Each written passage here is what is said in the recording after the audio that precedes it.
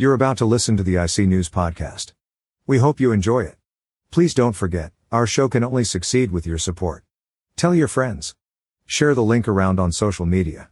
Leave us a rating and a review on whichever platform you're listening on. And while we have your attention, take a second to hit that subscribe button. That way, you'll get a brand new episode each and every Saturday. If you're enjoying the show enough to want to support it, check out the link to our Patreon page. It's at patreon.com/ICUstories. For just £1 or so a month, you'll get early access to every episode of the show as soon as it's finished, as well as early access to the Monday stories on the ICU Facebook page.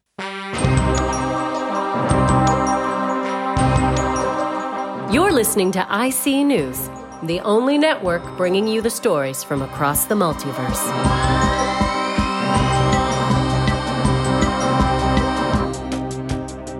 President Trump refuses to participate in a virtual debate with Joe Biden, as he won't be able to interrupt him as much. Clearly, he's never taken part in a work Zoom call, 90% of which consist of confused old people talking over each other. Boris Johnson claims in his conference speech that Britain is currently more united than it has been for decades, which in a way is true, as more and more of the country are agreeing day by day that his government hasn't got a fucking clue what it's doing. Rishi Sunak suggests that those working in the arts should retrain for other jobs. And in completely unrelated news, you can find the link to our Patreon account in the podcast description. And finally, Asda launch a drive-through flu jab service, meaning they're now subjecting customers to an uncomfortable prick in person, as well as in their TV adverts. Pocket up, pocket up.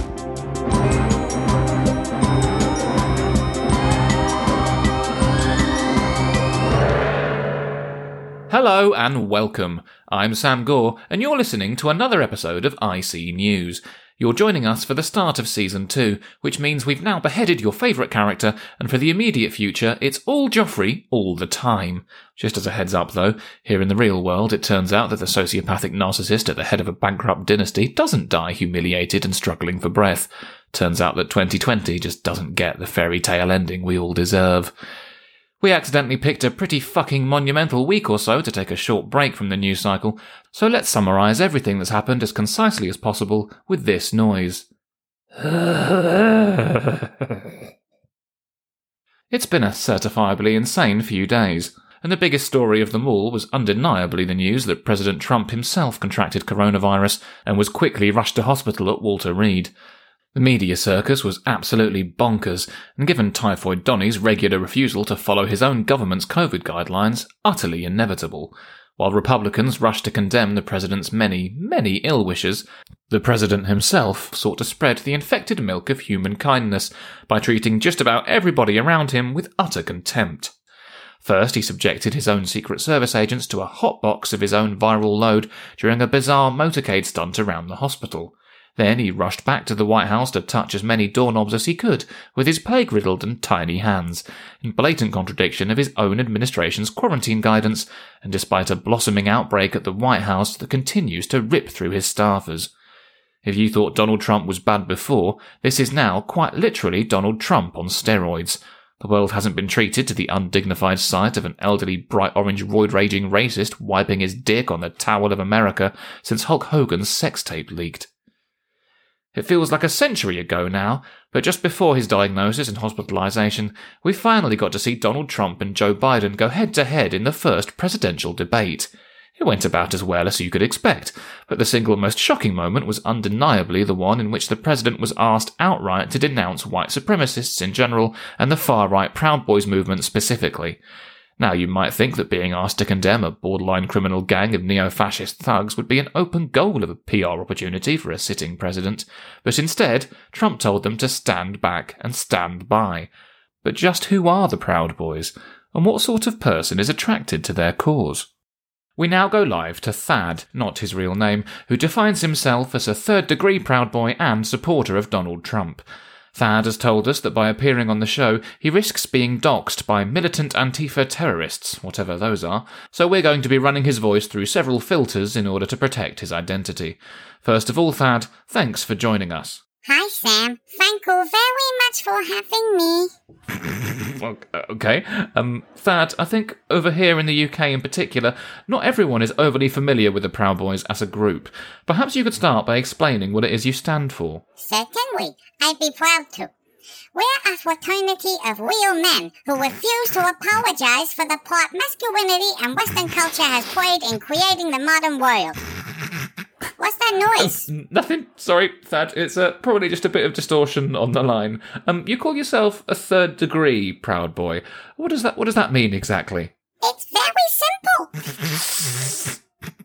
As a brotherhood, we undergo an initiation process just like any other fraternity. The first degree is a pledge of our loyalty to the cause. The second is a hazing process where the prospect is punched repeatedly and asked pop culture questions. Personally, I had to name 5 breakfast cereals as my brothers beat down on me. That's how I confirmed my ascension into the second degree. That's remarkably infantile and ridiculous. And what about the third degree? For the third degree, we get a tattoo and pledge not to masturbate. Why are you laughing? Sorry, that wasn't a joke. Proud Boys actually have to promise not to masturbate. It used to be masturbating altogether, but now we are simply limited to 1 release per calendar month. Right, wow. That helps you to stand back and stand by, does it? We are always primed to unload on our opponents on the radical left. Oh, I bet you are.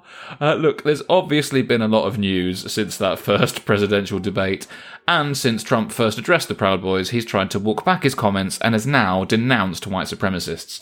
Has that impacted in any way on how you feel about him? Of course not. Trump is obviously never going to be able to praise us outright. I'm sorry, could you repeat that? Praise us outright? How can he, when the mainstream media is full of libtards, cucks and simps?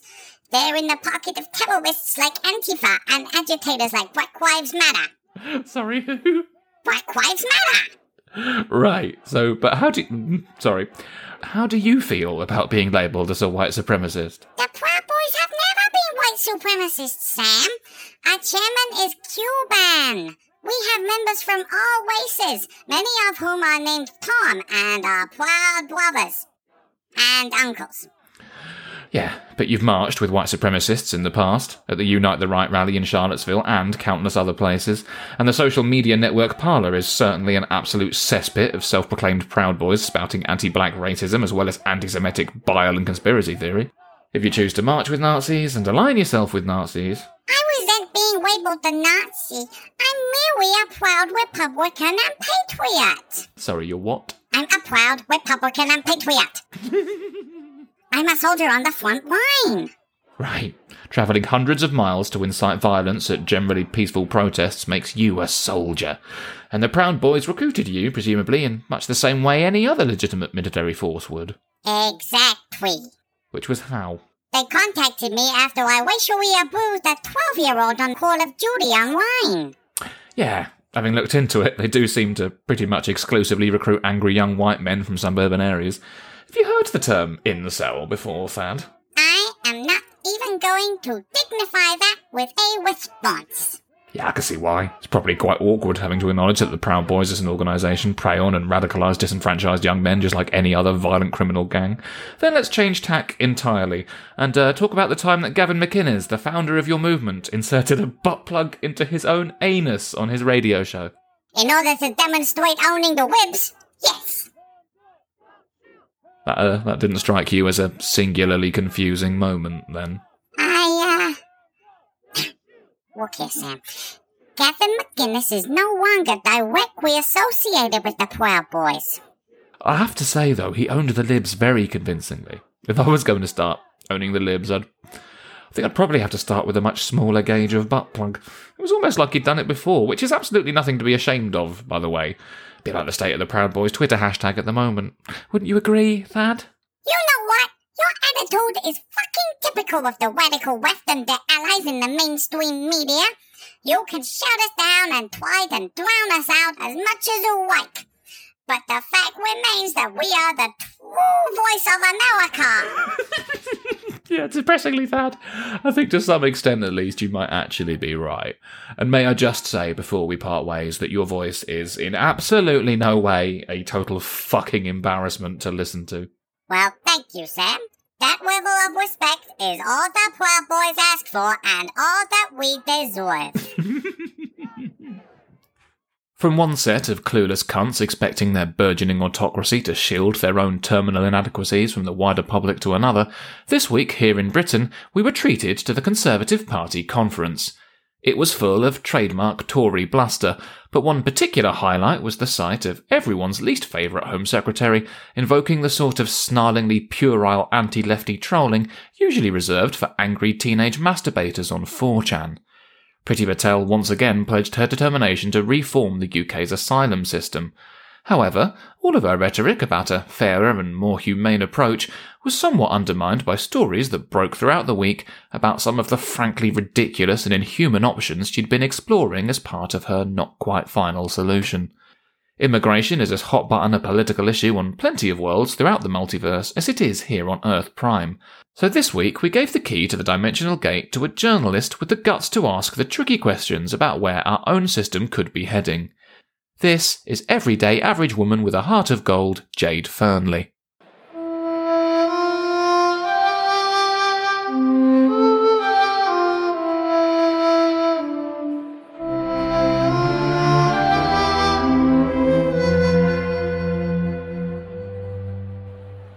Hello everybody, I'm Jade Fernley, proud Yorkshire lass, hard-working mother of 3 who'd do anything for her boys, and owner of a dozen Yankee candles that are far too nice to ever actually light. I just like having them, all right. And I put them out on my reclaimed driftwood shelves so that when that snooty bitch Sandra comes round, she can see that I'm primed and poised to spark up a king-size coastal living whenever I fucking please. But I'm also so much more than my lads and my candles and my enthusiastic participation in a bath bomb-based pyramid scheme.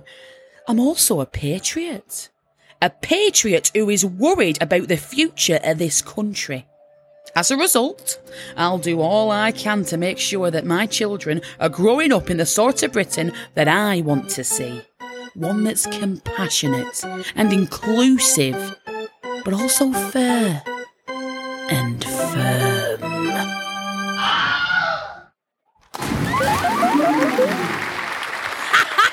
Oh, fucking hell! That were a bad one. It's the first ferry back for you, sunshine. Better luck next time. Of course, I'm not the only one who's been worried about the direction Britain's headed in for the past few years. There's loads of people just like me who didn't want to see our great country sold down the river to the Marxists and the communists, who didn't want a scruffy old vegetarian representing us. What use have I got for a trade union? I'm a self-made businesswoman. I don't want handouts or benefits. I just want my extended family and the people I went to school with to sign up and buy a bath bomb. And then they in turn get their friends and family to sign up and buy a bath bomb. And then I get a percentage. You see, we've moved on from all that unpleasant collectivism in my part of the north. That's why we voted for Boris. He and I are basically the same. He understands economics just as well as I do, and he loves this country. And just like me, he loves it far too much to see it flooded with undesirables. Oh, and it's off the fucking spinner he goes! Face first into the overhead beam. Sorry, lad, you've not got the points, and you're not getting in! As a proud member of the New Blue Wall, I watched that Conservative conference this week and it filled my heart with pride. It was lovely to hear from Priti Patel. She is speaking my language, which is more than can be said for half of them round here. It's about time our politicians stood up and said what we're all thinking about immigration. The system's not fit for purpose. It's not fair either. which is why the government are absolutely right to explore all the options, nice and fair options, like a brutally restrictive points-based system that would exclude thousands of our essential healthcare workers, or shipping asylum seekers off to Ascension Island, or holding them on disused ferries and oil platforms like we're taking part in some sort of racist, dystopian Fort Boyard. Priti Patel is absolutely right. Far right, in fact. For far too long now, our asylum system has been exploited by do-gooder lefty lawyers engaging in nasty activism. Honestly, who do they think they are? Using the proper channels of our legal system to force our government to obey its own laws. The old pigging system needs reforming so that the poor innocent refugees aren't left waiting in hotel rooms for months before we send them packing.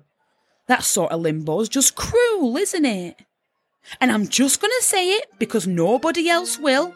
I don't see why escaping a war zone created by British foreign policy should automatically entitle you to several weeks' worth of our complimentary breakfasts. Now that's a fucking 10-pointer! Oh, straight off the monkey bars, sternum straight into the edge of the platform, and a desperate rotating flail all the way down to the sea. God, I love immigration! Priti Patel's speech were exactly what I needed to hear. I needed to know that the Conservatives I voted for has my country's best interests at heart. And nothing says Britain's best interests better than regressive immigration policies that demonise refugees. I weren't put off by the stories about processing centres on oil rigs and far-off islands. In fact, for me, Ascension Island isn't firm or fair enough. That's why I've come here, to Earth Echo Zulu. Actually, no Zulus, please, 18. This Earth is very similar to ours, but the timeline's a few years further into the future. Here, the entertainment industry were also absolutely fucked by the pandemic. Just like back home on Earth Prime, Rishi Sunak left it to die like the lovey liberal cesspit we all know it to be. That were all part of the plan. Because Priti Patel in this reality is an even more unhinged visionary than the one we've got back home. Here, the shortest route we've got over the British Channel has been turned into one big ninja warrior course. If you can make the full one first time, you hit the buzzer at the end and you win the right to apply for asylum. As if that wasn't firm or fair enough, you also win $5,000, paid for out of the TV rights to your spectacular run to freedom. TV rights that are worth billions now, seeing as how the arts have all been otherwise wiped out. That $5,000 then immediately pays for your first 4 months in a hotel as you wait for your claim to be processed. Unfortunately, they still take fucking ages for no good reason. If I didn't know any better, I think the Tories only want the theatre of cruelty to appeal to their base, and they aren't actually that interested in fixing the actual flaws in the system. Fucking hell, this one's gonna make it! He's made it across the balancing beam and the spinning discs. He's over the monkey bars. He's dodged the water cannons. Fuck, he's going for it! He's on the final ramp. And oh no, what a shame. Oh, probably for the best, really. With skills like that, you just can't be too sure what sort of training camp they learned it all, you know. I'm Jade Fernley, and I'm definitely not a racist. I just like watching refugees fall 30 feet into the sea. You know, like a patriot. Reporting for IC News.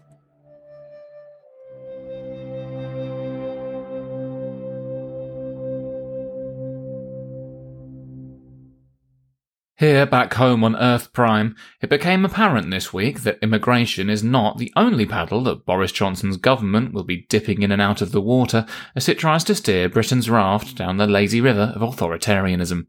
There's a distinctly worrying pattern emerging with regard to some of the bills that have been moving through Parliament recently. And what's been even more worrying is just how sluggishly Keir Starmer's Labour have been moving to respond to them. Over the last few weeks, we've had the Overseas Operations Bill and the Covert Human Intelligence Services Bill, both of which have, in their current form, a relationship with human rights abuses that could be best described as it's complicated.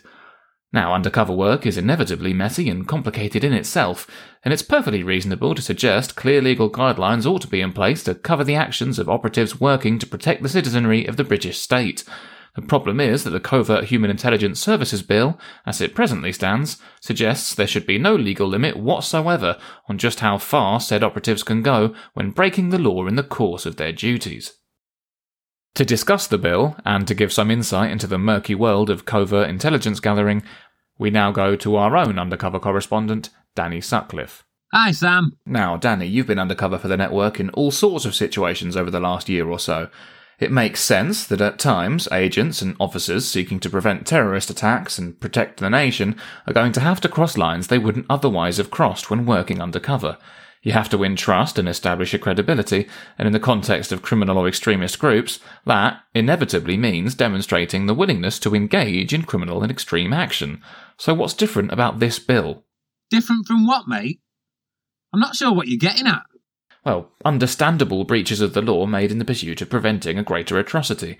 This bill, in its current form, unless it's drastically amended as it moves through Parliament, essentially places no limits on the illegal behaviour officers working undercover can engage in, and it provides them blanket protection from all civil liabilities they might otherwise be facing as a result of that behaviour. Well, yeah. If you're undercover, you're allowed to do anything. That's why it's such a mint job.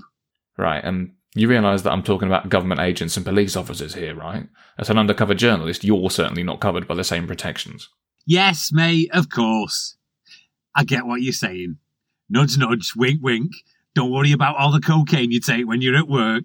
No, Danny, not nudge, nudge, wink, wink. In fact, even when it comes to law enforcement, which you are definitely not, and the justifiable purpose of preventing terrorist atrocities, the powers offered by this bill are far too broad and deeply concerning. In fact, it goes so far as to name safeguarding the interests of the economic well-being of the UK as one of the potential justifications for illegal conduct by undercover operatives. That potentially puts trade unions and climate action groups firmly in the sights of law enforcement. Haven't trade unions and hippies always been disproportionately targeted by undercover agents of the state, though? Oh, what, so you're fine with the government essentially granting carte blanche for undercover operatives to commit rape, then? Whoa! Fucking hell, pal! When did I say anything about rape? That's a giant fuck of a leap and no mistake. Well, it's protected legally by this bill. You can't possibly give consent to a man who doesn't actually exist. And if you solicit sex by coercion and manipulation, and sexual relationships have demonstrably been used to leverage information by agents of the state in the past, what else would you call it? Fucking hell, mate. Bit light on the laughs, this bit, ain't it? Well, you're probably right about that, but when the government is attempting to pass bills that actively seek to decriminalise acts of violence against a potentially broad swathe of political and activist groups, ranging far beyond the scope of preventing acts of violent terrorism, it's kind of difficult to be funny about it. I'm a bit too preoccupied with being utterly fucking appalled. It's a bit grim, isn't it? Sounds like it's potentially open season on human rights abuses. I take it Labour are opposing this, though, right? Not exactly. Keir Starmer whipped MPs to abstain on the bill on the basis they need to fight to amend it in its later stages. He's clearly calculated that outright opposition of it at this point isn't politically expedient. What? Exactly like he did with the Overseas Operations Bill the other week? Yeah. Bit weird, isn't it? I wonder why Keir Starmer isn't more opposed to agents of the Conservative state infiltrating left-wing Labour movements. Oh, fucking hell, Danny, don't go there. I could do without the comments section. Right you are, mate. Did you actually want me for anything this week, or was I just a sounding board for you to go off on one? No, it's fine. Just get back to whatever it was you were doing. Well, I was getting coked off me tits at Monty Don's house, but you kind of harshed me buzz now. Hang on, why are you undercover at Monty Don's house? I'm not. This is me week off. I'm Danny Sutcliffe, and in a minute, me and the Don are going to take our shirts off and kick the fuck out of each other in the petunias. Reporting for IC News. Jesus Christ. That's probably enough news for this week. The way things are currently going, it'll all be horribly out of date by 12 PM Sunday when the next wave of the apocalypse hits anyway. We leave you now with the headlines you may have missed. Lawrence Fox launches his own political party, and its first policy appears to be to call everyone who disagrees with him a pedo, which is somehow still a better platform than anything Change UK managed. A fly lands on the head of Mike Pence during the Vice President's debate and stays there for 2 minutes, having been attracted to him by his particularly potent stink of bullshit. David Attenborough calls for a curbing of excess capitalism in order to save the planet. Following the government's new educational guidelines about extremism, teachers showing Planet Earth on the TV on the last day of term will now be marched out into the car park and shot. And finally, a New Orleans priest has been charged with obscenity after being caught having sex with 2 dominatrices on the altar of his church. After serving his sentence, the Catholic Church will be asking him to train other priests on how to have sex with consenting adults. You've been listening to IC News. Thank you, and goodbye.